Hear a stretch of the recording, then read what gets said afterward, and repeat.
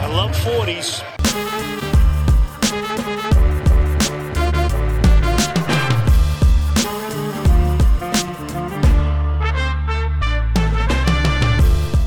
Hey, how's it going? Welcome to episode number 604 of Locked On Raptors for Thursday, November 14th. I'm your host, Sean Woodley of RaptorsHQ.com. You can find me on Twitter as always at WoodleySean. Find the show at Locked On Raptors. You can find links to every single episode of the podcast.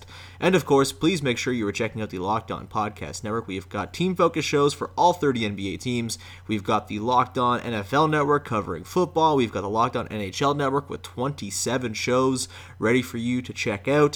And in particular, there's a cool episode last night. Jason Hernandez of the Locked On Ducks podcast had a few of the local hosts on and did a Hockey Jeopardy episode where all correct answers earned money for cancer research. Very cool stuff if you want to check that out. All in honor of Alex Trebek, who of course is a big hockey fan. So make sure you are checking that out and supporting the shows on the network that you like by rating, reviewing, subscribing, all of those good, fun, buzzy podcast words that I'm not really sure any of us know what they actually mean, but much appreciated anyway. On today's show, we are talking about a Raptors 114-106 win over the Portland Trailblazers, and joining me to talk about it and the ridiculous performances from Pascal Siakam and Fred VanVleet and so much more is one of the preeminent Blazers fans on the internet, who I'm sure is very sad about the Blazers being bad this year. It is Joe Wolfond. Joe, how are you?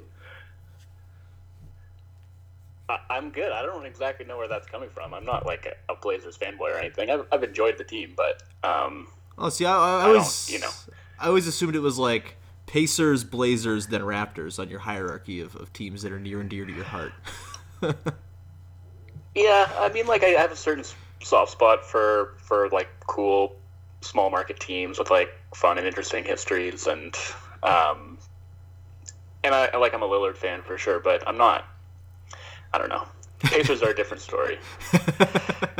Love me some Pacers. But yeah, I was like not particularly high on this year's Blazers team anyway, so it's like I'm not really like invested in their success this season. I expected them to be this bad, but I expected them to be like not as good as they've been the past couple of years. So I feel vindicated in that sense anyway. Yeah, the Blazers are looking pretty rough. As it turns out, when you replace a bunch of good players with players who are worse, things aren't going to work out super well. If you're looking for more Blazers-related toil, check out Wednesday's podcast with Corbin Smith. The reviews on his 12-minute soliloquy about how bad Hassan Whiteside is are glowing, so make sure you check that out. But the Raptors are the topic of today's discussion. Again, 114-106 last night in Portland. Still down. OG Anunoby did not play. He'll be back on Saturday, it sounds like, so that is encouraging. Malcolm Miller got the start in place of him, had the ceremonial Luis Scola minutes as the starter for 7 minutes, and then never saw the floor again. You got Pascal Siakam with 36 points on 15 of 28, closing out the game 9 of 10 after a 6-18 start. Fred VanVleet, 30 points on 10 of 16. Rondae Hollis-Jefferson, a double-double off the bench. So many things to get into from this one. Joe, what was your biggest takeaway from the Raptors' win over the Blazers? I think it's got to be just the fact that the Raptors' defense has come up with both, I think, like a really effective scheme and like a really effective execution of that scheme against opposing number one options. Like, look at the last 3 games and what they have done to LeBron, Kawhi, and Lillard is insane. And like, I can't really emphasize enough how good Lillard had been in the 11 games that he had played before this one, and they completely smothered him. And it's not like anything particularly revolutionary. Like, they're showing him extra bodies, they're flooding the strong side, they're trapping him in pick and roll and really doing a good job of pushing him back toward midcourt. They're just doing a really effective job of executing that scheme, and they really dared like any other Blazer to beat them, and Rodney Hood had a nice game, I guess, as a result, but I think you live with that, and obviously it was successful. So they come away with that 2 for 12 performance from Lillard, 9 points, first time in like 3 years I think that he'd been held under double digits. And I'm looking forward to them doing the exact same thing against Luka Doncic on Saturday night. Yeah, that's going to be interesting. This was also my biggest takeaway from the game is just how good they've been, not just against Lillard, but against opposing stars for the last little while here. And maybe it's been sort of out of necessity that they had to play this sort of desperation style of defense where they sell out so heavily on the main guy just because they're shorthanded, and it's sort of like a high variant style of defense, similar to, I guess, how on like offense, a team that is sort of outmatched. Think of like the Nets of the last couple years where, they're sort of outmatched talent-wise, but they bomb enough threes that it kind of creates a high variance thing where maybe they can sneak out some wins, and maybe that's sort of what the defense is. But, it's not like they haven't been doing this all year, though. They've been pretty... And maybe they just learned from the conference finals that maybe this is just the way to play stars most successfully, is to sell it to stop them and dare the supporting cast to beat you. Micah Adams from NBA.com had a piece today talking about how the Raptors have done so well against opposing All-Stars. 8 times this year they've taken on All-Stars from opposing teams, and they've combined to shoot 37%.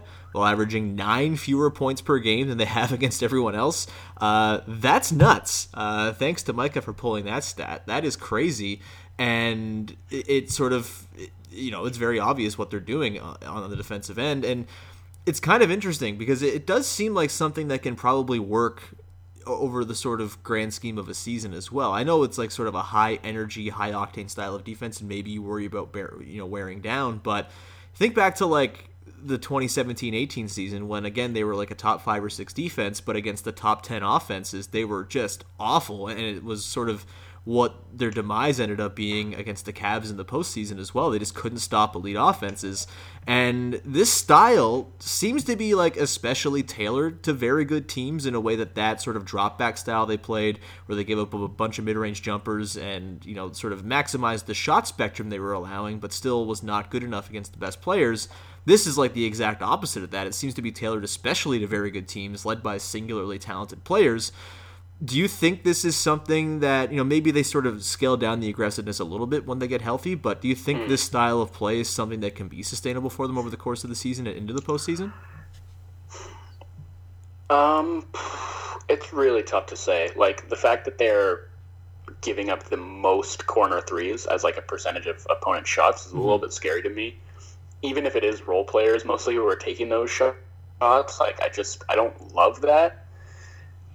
Obviously, it's been really effective so far, but like you said, it is high variance, right? So you hope that you catch a team on a cold shooting night, or you're just forcing the ball into the hands of the right guys and leaving them open to take those shots and just kind of like hoping for the best. You can have really good outcomes that way, but the variance can swing in the other direction as well. So it scares me a bit, and I think I wouldn't go as far as to call it like a gimmicky defense, but it just it's the kind of thing that I don't know. I haven't entirely made up my mind about it, but it is really interesting to look at how their defensive shot spectrum has changed over the last 2 years, because that 17-18 season where I think they didn't have the kind of defensive personnel that they have now, but they cobbled together a top 5 defense by just completely minimizing opponent 3-point attempts and specifically corner threes, and force them into mid-range jumpers. But like you said, against top flight offenses and elite offensive players, it didn't work. So I think at the end of the day, you probably do want the defense that can take away primary options rather than the one that is going to be better against middling offensive teams. But I guess maybe that's just gives them a higher ceiling defensively, but also possibly a lower floor.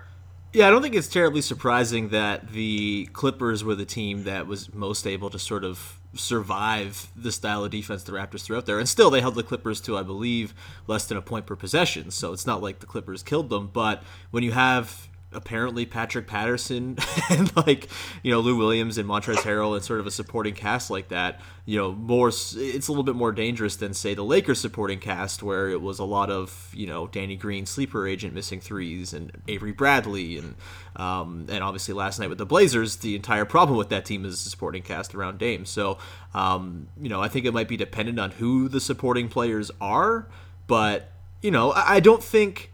I guess you sort of run the risk of maybe falling into the same trap that pardon the wordplay there, but that the sort of Jason Kidd led Bucks fell into, right, where they were so aggressive and sending two to the ball all the time and just got eviscerated, gave up a million corner threes, and just didn't quite have the rotational sort of discipline to make up for all the space they were giving away.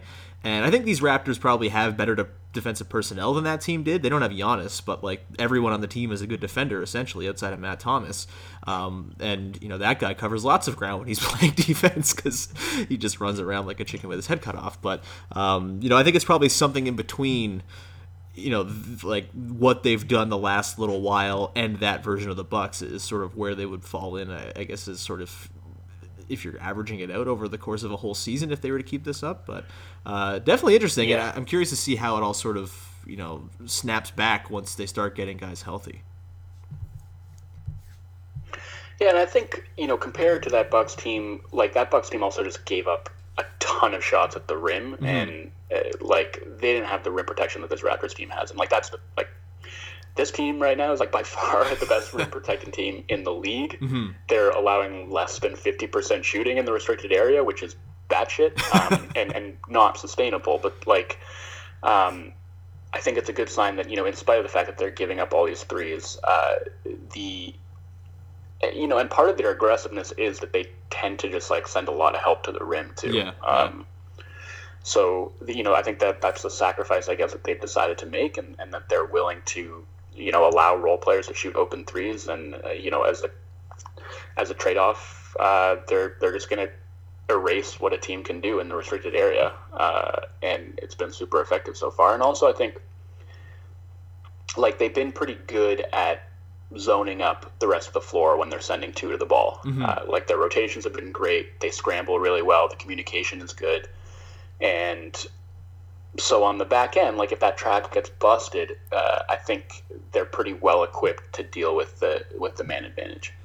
Yeah, that's a good point. At the very least, it's a deeply, deeply entertaining defense to watch. And, I would expect it probably chills the hell out a little bit once they get some guys back. But I'm not opposed to watching them play like this, even if maybe they will get burned some nights, just because it's a damn blast and they are really, really good at it, and their execution's been fantastic. And I have my reservations about teams that play balls to the wall for the entirety of every game. This was like one of my big criticisms of like the Celtics of a couple of years ago, and that they just were constantly just like flying around, and eventually that's going to catch up with you injury wise and fatigue wise. And some of the guys who are being asked to be super key contributors to this defense are also guys that have to take a big offensive burden. So I wonder if maybe it'll catch up to them. But for the meantime, it's damn fun to watch, and they're really, really good at it. And Luka Doncic better be afraid on Saturday, because I'm sure he's going to get the name treatment for sure.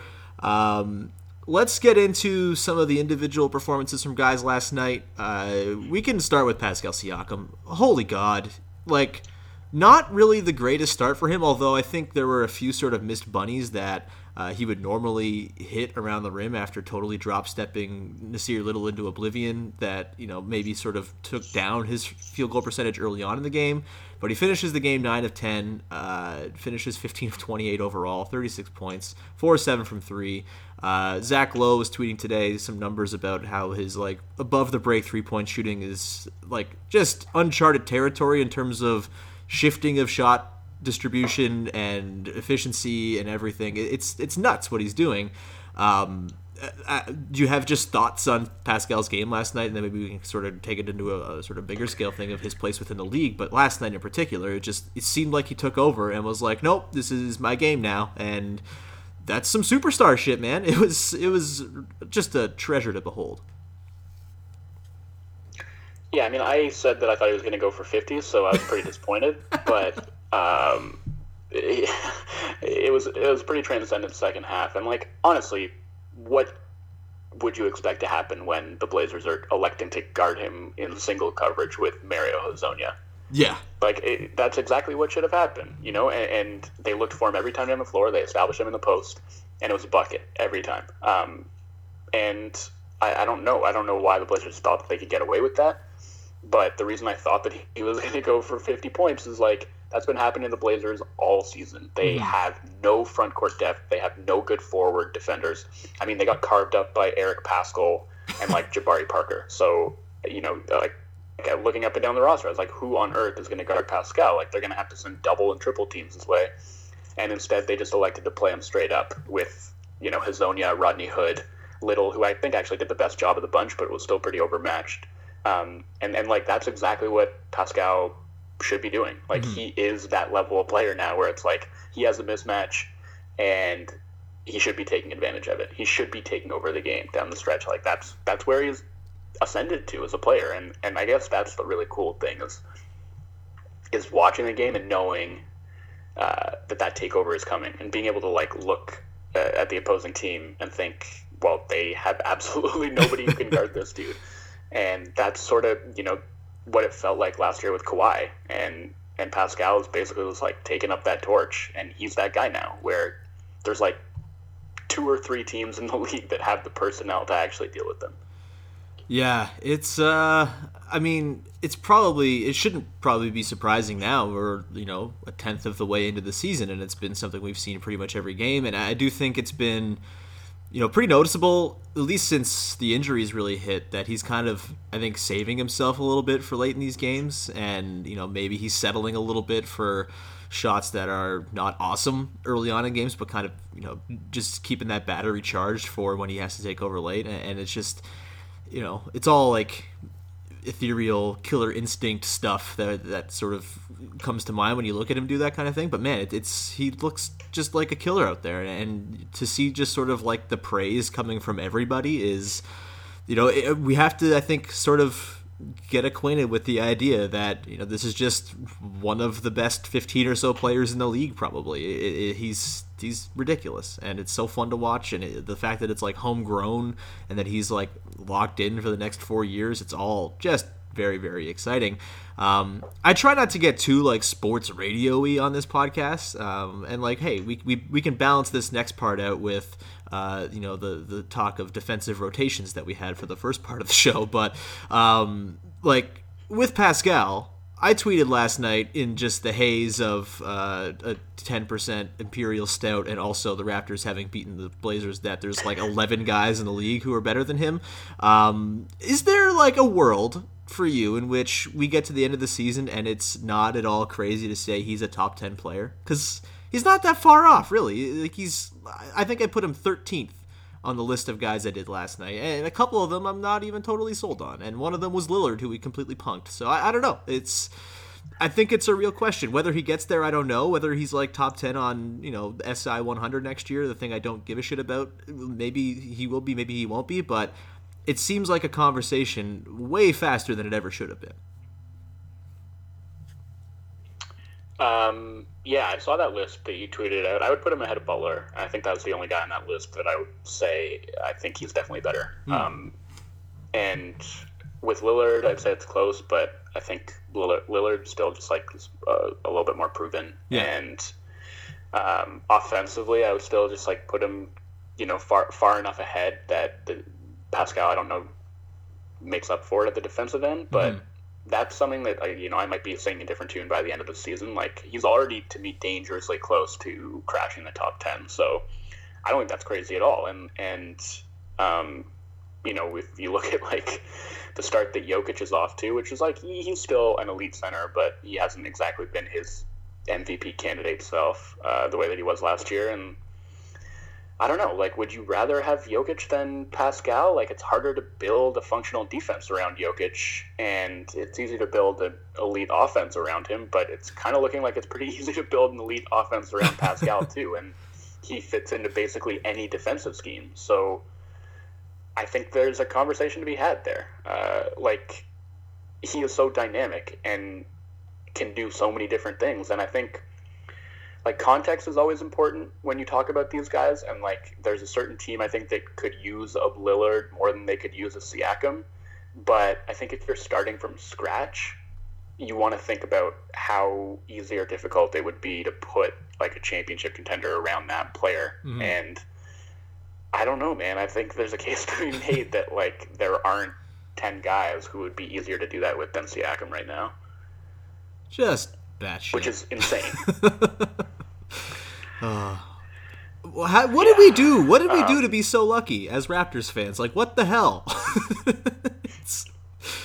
I mean, suffered through like 20 years of just absolute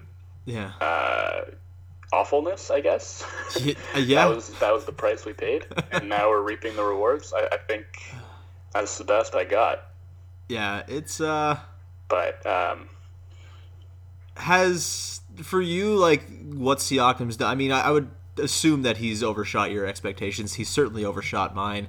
We did an over-under bet on the preseason podcast with Vivek and Sahal. I set the over-under for 30-point games from Pascal at 13.5. I think both Vivek and I took the under. We're going to lose that. It's not even going to be close. And I think that speaks to sort of... Yeah, well, he's already at 6, right? At 5, but I think. Yeah. He's at 5, I believe. But either way, like, I think we're sort of trying to temper expectations a little bit because we saw, some on and off struggles against elite defense in the postseason, and the jump from 20% usage to 30+ usage is the toughest jump to make, and it was totally reasonable, I think, to be a little bit skeptical that Siakam was going to, transfer that efficiency over in a really meaningful way. He's done that and more, and his defense looks to be back to sort of a pre-last season level where I think maybe there was some slippage from him. He's been just ridiculous in some of these games and has been a big reason why they're so just daunting at the rim and whatnot. Has Siakam's first 11 games changed at all your view on sort of the ceiling of this Raptors team and maybe where they can get? I know, your podcast pal on Pound the Rock, Joseph Cacharo, had the Raptors' ceiling as potentially making the finals anyway. I think you were a little bit more sort of reserved in your belief. Has what Siakam's done so far changed where you think this team can go just as is? 100%.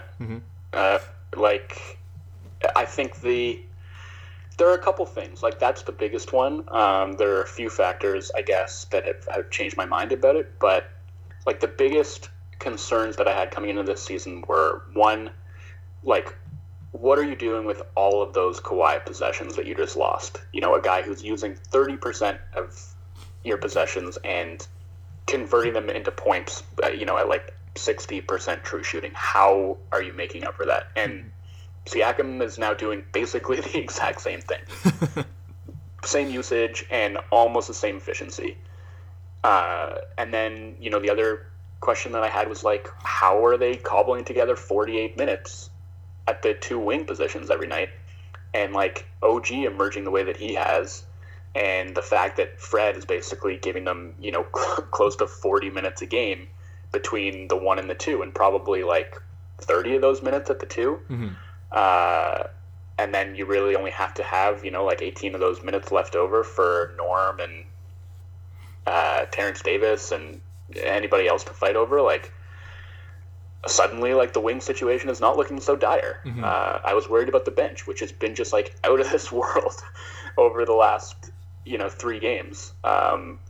It's like all these questions that I had about the team have basically been answered, and it's still early. All the small sample size caveats apply, so it's not like I'm totally sold, but I think a lot of the time, if you're generalizing, the biggest knock on a team, like even a good regular season team, and what their playoff prospects are going to be, and whether they can actually be elite, make the finals, etc., is like, it's really hard to do that if you don't have a top 10 player. And it sure seems like Siakam is going to be that guy. And so, yeah, I think, to me, their ceiling is, I don't know. I mean, why not? Like, why can't they get back there? Yeah. If Lowry can come back and keep playing the way that he was playing before he went out, I think they have the goods to get it done. I've been saying all year, it's a team of motherfuckers, and they, like, their defense is, I don't think, even a question at this point. It's going to, I think, only improve, and I'm sure they'll get a little bit more flexible in the way they play, maybe sort of adopt more of what they did last year, where they were able to sort of adapt on the fly and sort of change coverages and change styles based on the possession and the opponent and whatever Marc Gasol said. I think they can kind of work themselves back that way, considering how high the IQ is from guys like Kyle and Fred and Pascal and obviously Gasol directing the whole thing. Gasol's been not great offensively, but his defense has been just insane, and he's been a big reason why they've been so deadly defending the rim so far this year. And, when you get Ibaka back, it's just... And then you add in Terrence Davis and Rondae Hollis-Jefferson, who's been a revelation the last 3 games, and I think has very much put himself into the rotation whenever they do get back somewhere close to full strength here. The versatility is back. The lack of a sort of stone cold proven killer like Kawhi may still be an issue, and maybe Pascal's a little bit more prone. We've seen some low efficiency in a couple of these games, albeit under insane workloads, and that'll be alleviated a little bit when Kyle's back. But yeah, this is looking more and more like a team that should be closer to that Milwaukee and Philadelphia sort of tier than maybe people were giving them credit for. And I think you made a good point last night on Twitter, everyone's favorite hell site, about how the top 5 in the East is pretty comparable to the top 5 in the West. I mean, we've seen with Boston. We'll see what happens without Gordon Hayward and if their sort of center rotation can hold up. And we'll see with Miami. I mean, they're very good. Their sort of metrics are almost identical to the Raptors so far, and they're kind of similar teams. Those top 5 it's a really, really good top 5. After that, I'm not so sure, but I think it's closer to sort of one globular mass of teams as opposed to 2 teams that are clearly head and shoulders above the rest. Would you agree with that? Yeah, no, 100%. And I am actually I have an article coming out probably in a couple hours.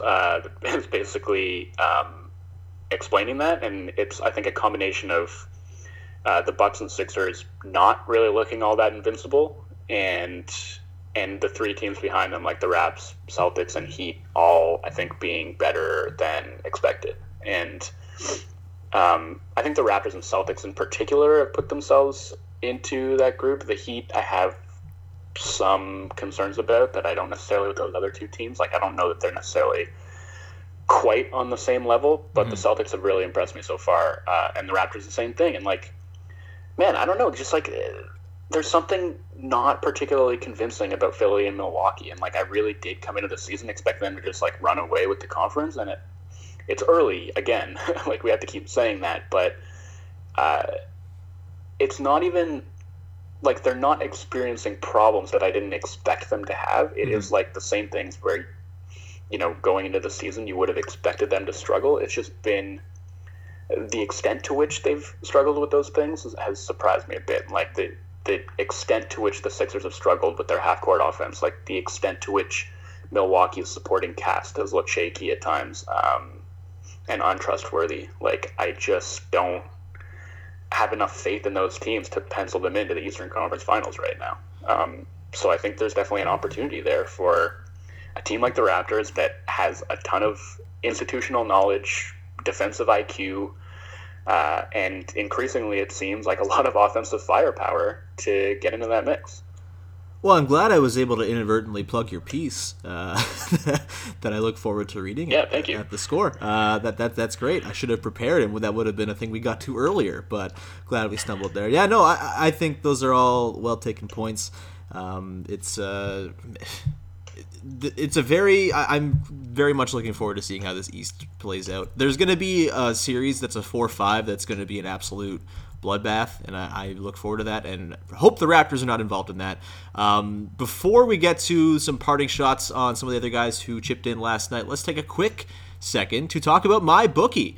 During Thanksgiving week, MyBookie is offering a risk-free bet on the Bears-Lions game. Simply choose a team and pick the spread for up to $250. If you win, congrats, you've got extra holiday spending money. If you lose, congratulations as well.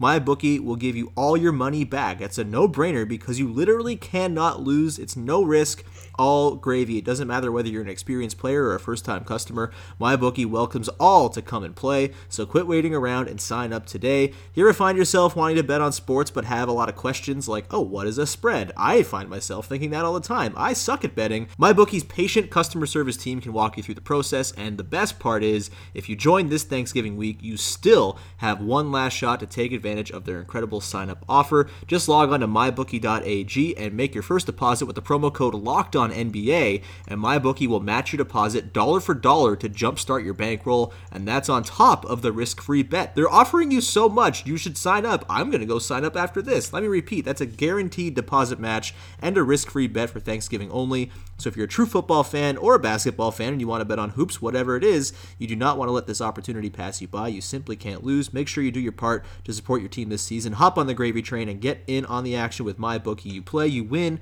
and you get paid. All right, Joe, couple last thoughts from last night's game before we hightailed out of here. Terrence Davis, 31 minutes for him. Kind of got some closing time as well. 15 points, 6 boards for him. The lack of fear in him is, frankly, unsettling for a first-year undrafted guy. He's a boss, man. I am a big fan of his work. And you look at his performance and look at it in concert with Norman Powell, who, after a couple okay offensive games in which he wasn't really all that impactful holistically, had a really rough game last night. 0 of 6, missed some bunnies in the corner, completely uncontested, and was, kind of phased out in the late part of the game in lieu of Terrence Davis. This is...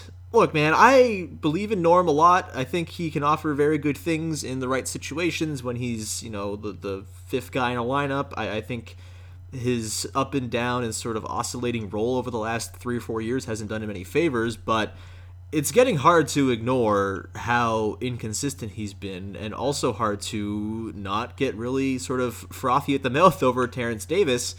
Do you think there's a chance when everything is back, and look, they're never going to be totally healthy, injuries happen all the time, but assuming a full rotation, is there a chance Norm Powell starts to lose minutes as the sort of 7th man on this in this rotation to the likes of a Terrence Davis? Or is Davis, do you think, maybe more going to be sort of a tool to bring down the minutes of Fred and Kyle once Kyle's back? Like, how do you think, because Davis has to be part of the rotation, how do you think that's going to manifest itself?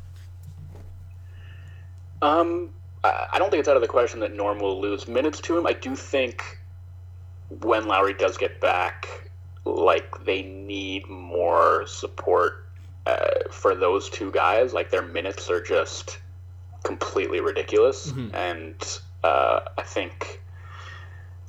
I guess if you think about it, you basically have those 4 guards, and either of them can sort of play either guard spot. You don't ever really want to be in a situation where Norm is the only ball handler on the floor. So I guess, Terrence Davis could be that guy. If Lowry and Fred are sitting together. But again, I think you want to stagger those guys so one of them's out there at all times. But you have 4 guys to basically fill 2 guard spots for 48 minutes. And I think, more so than just taking minutes away from Norm, I think Terry's emergence will just allow them to scale back Lowry's and Van Vliet's workloads when Lowry's ready to come back, which is a really good thing. Mm-hmm. And yeah, he's just been unbelievable, and his lack of fear, his lack of scruples, just his lack of conscience, his trigger finger. I want to give all of his moxie to Marc Gasol. I feel like it's just really important because you see what happens to that Raptors offense when somebody turns down an open 3, things get gummed up, and they just don't have enough elite off the dribble creation for guys to be turning those looks down. And Terrence Davis will not turn those looks down. He comes up ready to shoot anytime he catches the ball. And he's been great. Whether it's shooting, whether it's attacking the basket, in transition, as a defender. He's a pretty solid passer. Everything he's done for the most part has really impressed me. And it's nuts that they just continue to unearth these guys and then put them into this player development incubator and churn out, high level role players or, in some cases, absolute superstars. Yeah. They literally took him off of a G League team that was, or a summer league team that was not theirs. Like, oh, that guy on the Nuggets, yeah, he's ours now. Let's make him good. It's wild. It's oh man. Again, I don't know what we did to deserve this team, but it's here now, and it's great. Last question. I think I'm going to start like doing this as a recurring bit throughout the season as we keep an eye on Fred VanVleet's expiring contract. He was awesome last night. 30 points, 7 assists, 4 boards, 10 of 16. 4 or 6 from downtown, just orchestrating the offense. His first step seems to be a little bit more explosive after a few weeks of not having all of that burst. I think probably to do with that ankle injury. Shouts to our pal Assad Alvi, who is apparently an ankle injury expert, and kind of predicted this. And he looks very good at ankle injuries, not so good at beating me in the Raptors Republic 3-on-3 tournament, but that's besides the point.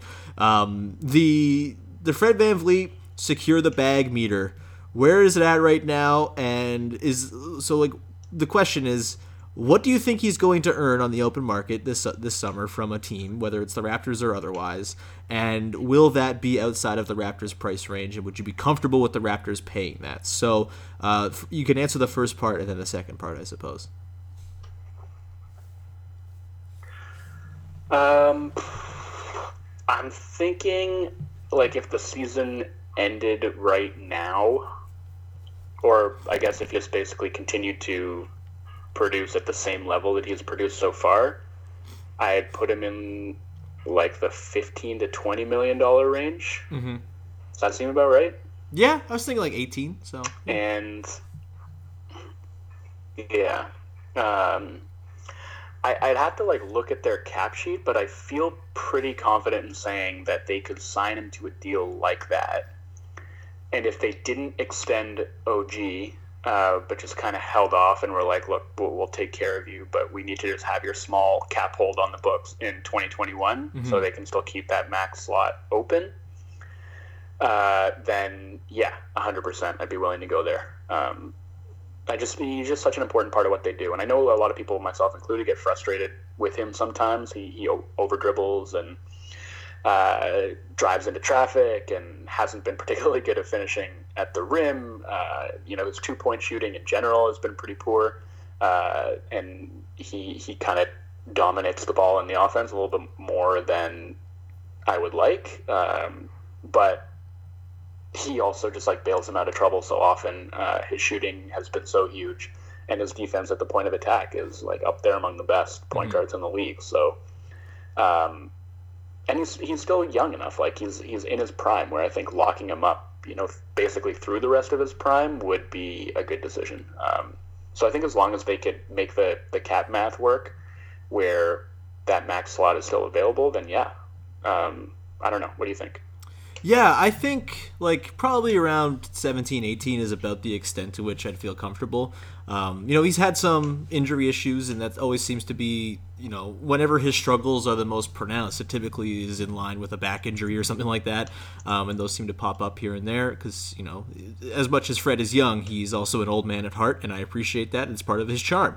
But yeah, I think as much as he has issues around the rim and sort of as like a traditional lead ball handler, I think if you're signing him into whatever this next phase of the team is going to be for the next 3 or 4 years, whatever it is, like you're doing so with the knowledge that you already have Pascal Siakam, who at this rate is going to sort of develop into an even more polished on-ball creator who can have the ball in his hands a little bit more often to take some of that pressure off. You're going to have Kyle, theoretically, through the end of next season anyway. And if you're doing this, like if you have the idea in your head of let's go get Giannis or some other superstar, you would assume that superstar is also going to be able to have the ball in his hands quite a bit, so then you're sort of protected against Fred having the ball all the time like he has recently. And look, it's been pretty good, and it's also had some bad moments. The Clippers game wasn't particularly strong for him, but he has proven that in a pinch he can be your lead guy and get you somewhere positive. But I think in an ideal world, he's probably like the third ball handler in a lineup, and that's good. That's fine, because your plan going forward, if it all works out, would sort of slot him exactly in there. So I'm cool with like 17, 18 if they can maintain that max slot. And I think the sort of kicking the can down the road with OG, while you maybe risk sort of angering him a little bit or maybe souring that relationship, there's only so much leverage that OG would have, right? And so you can probably still make it work. And the summer of 2021, when theoretically he would hit RFA, is a summer where there's a bunch of superstar free agents. So I would imagine signing offer sheets to guys like OG Anunoby is not going to be top of mind for most teams that have a lot of space. So I think I would be comfortable with what the secure the bag meter is at right now, around 17, 18 for 4 years with Fred, because he is a boss. He's Freddie Mellons for a reason, man. He's, in addition to all the good things he does, he is very much a culture guy. He's he's just such a good guy to have around. Like it seems like he's Terrence Davis speaks glowingly of him as sort of a mentor and stuff like that too. All that stuff matters and should factor into what a guy earns too. So this stretch was always going to be telling for Fred, and I think the early returns through 3 games with Kyle have been extremely positive and have made me a little bit more comfortable with the idea. And that's 3 games, it's a small sample, but he's done a lot to curry favor even before these 3 games. So I think that's about where I am on that. Do you have any sorry, go ahead. Oh, no, I mean, the real question for me now is, what are they going to do with Rondé in the offseason? I don't think they have his bird rights, so how are they going to bring him back? Because, my God. Yeah. Is it going to be like it feels like maybe a Biombo situation where they raise him up, he gets paid, and maybe some team ultimately doesn't enjoy having to pay him that money? But the Raptors, man, they do this too. He's just he's everything you want in a role player. Yeah. He's so rugged, plays so hard, and it's not just fake hustle either. There are certain things that he is legitimately really good at. Oh, he's a fucking lunatic. It's great. It's awesome. What a game for him last night, man. That was super fun. It's. I just all of these things, all these factors have really given me a lot more optimism and a lot more hope than I had coming into this season. So pretty sweet. Yeah, it's fun, man. Good time to be a person who likes this team for sure. Joe, this was awesome. Thank you so much for coming on and adding some intelligence to the program that I don't typically provide. So thank you. Where can people find your work? You can find me at The Score, as always. Publish, a couple features a week, and I have a podcast with the aforementioned Joseph Cacharo. It's called Pound the Rock. We put that out once a week and talk about all things NBA, not just the Raptors. So if you're interested in that, then give it a listen, subscribe, and you can check me out on Twitter at Joey_W. I don't say this just because you guys are pals that I enjoy, but Pound the Rock is amazing. You guys are so good at what you do, and it literally outside of man, I really appreciate that. Literally outside of the low post, it's the NBA podcast that I click on the quickest when it comes up. So you guys rule. Everyone listen to Pound the Rock, and that's going to do it for today. Thank you so much for tuning in. Please subscribe, rate, review to this podcast in addition to Pound the Rock, wherever you get your podcasts, iTunes, Stitcher, Spotify, Google Play. All that stuff is very much appreciated. You can still purchase We the Champs, and Christmas is coming up, baby. If you have a person you want to buy a stocking stuffer for, or, multiple, you have a thing where you got to buy multiple gifts for people, or Secret Santa, buy We the Champs and put that under the tree. It's biased here, but a great idea as a gift if you want to go do that. Wherever you get your books, it's much appreciated. And that's about it. Thank you so much. We're going to be back on Friday with Katie Heindel. We're going to do a mailbag podcast, I think, and that should be a lot of fun. So stay tuned, and we will talk to you next time with another episode of Locked On Raptors.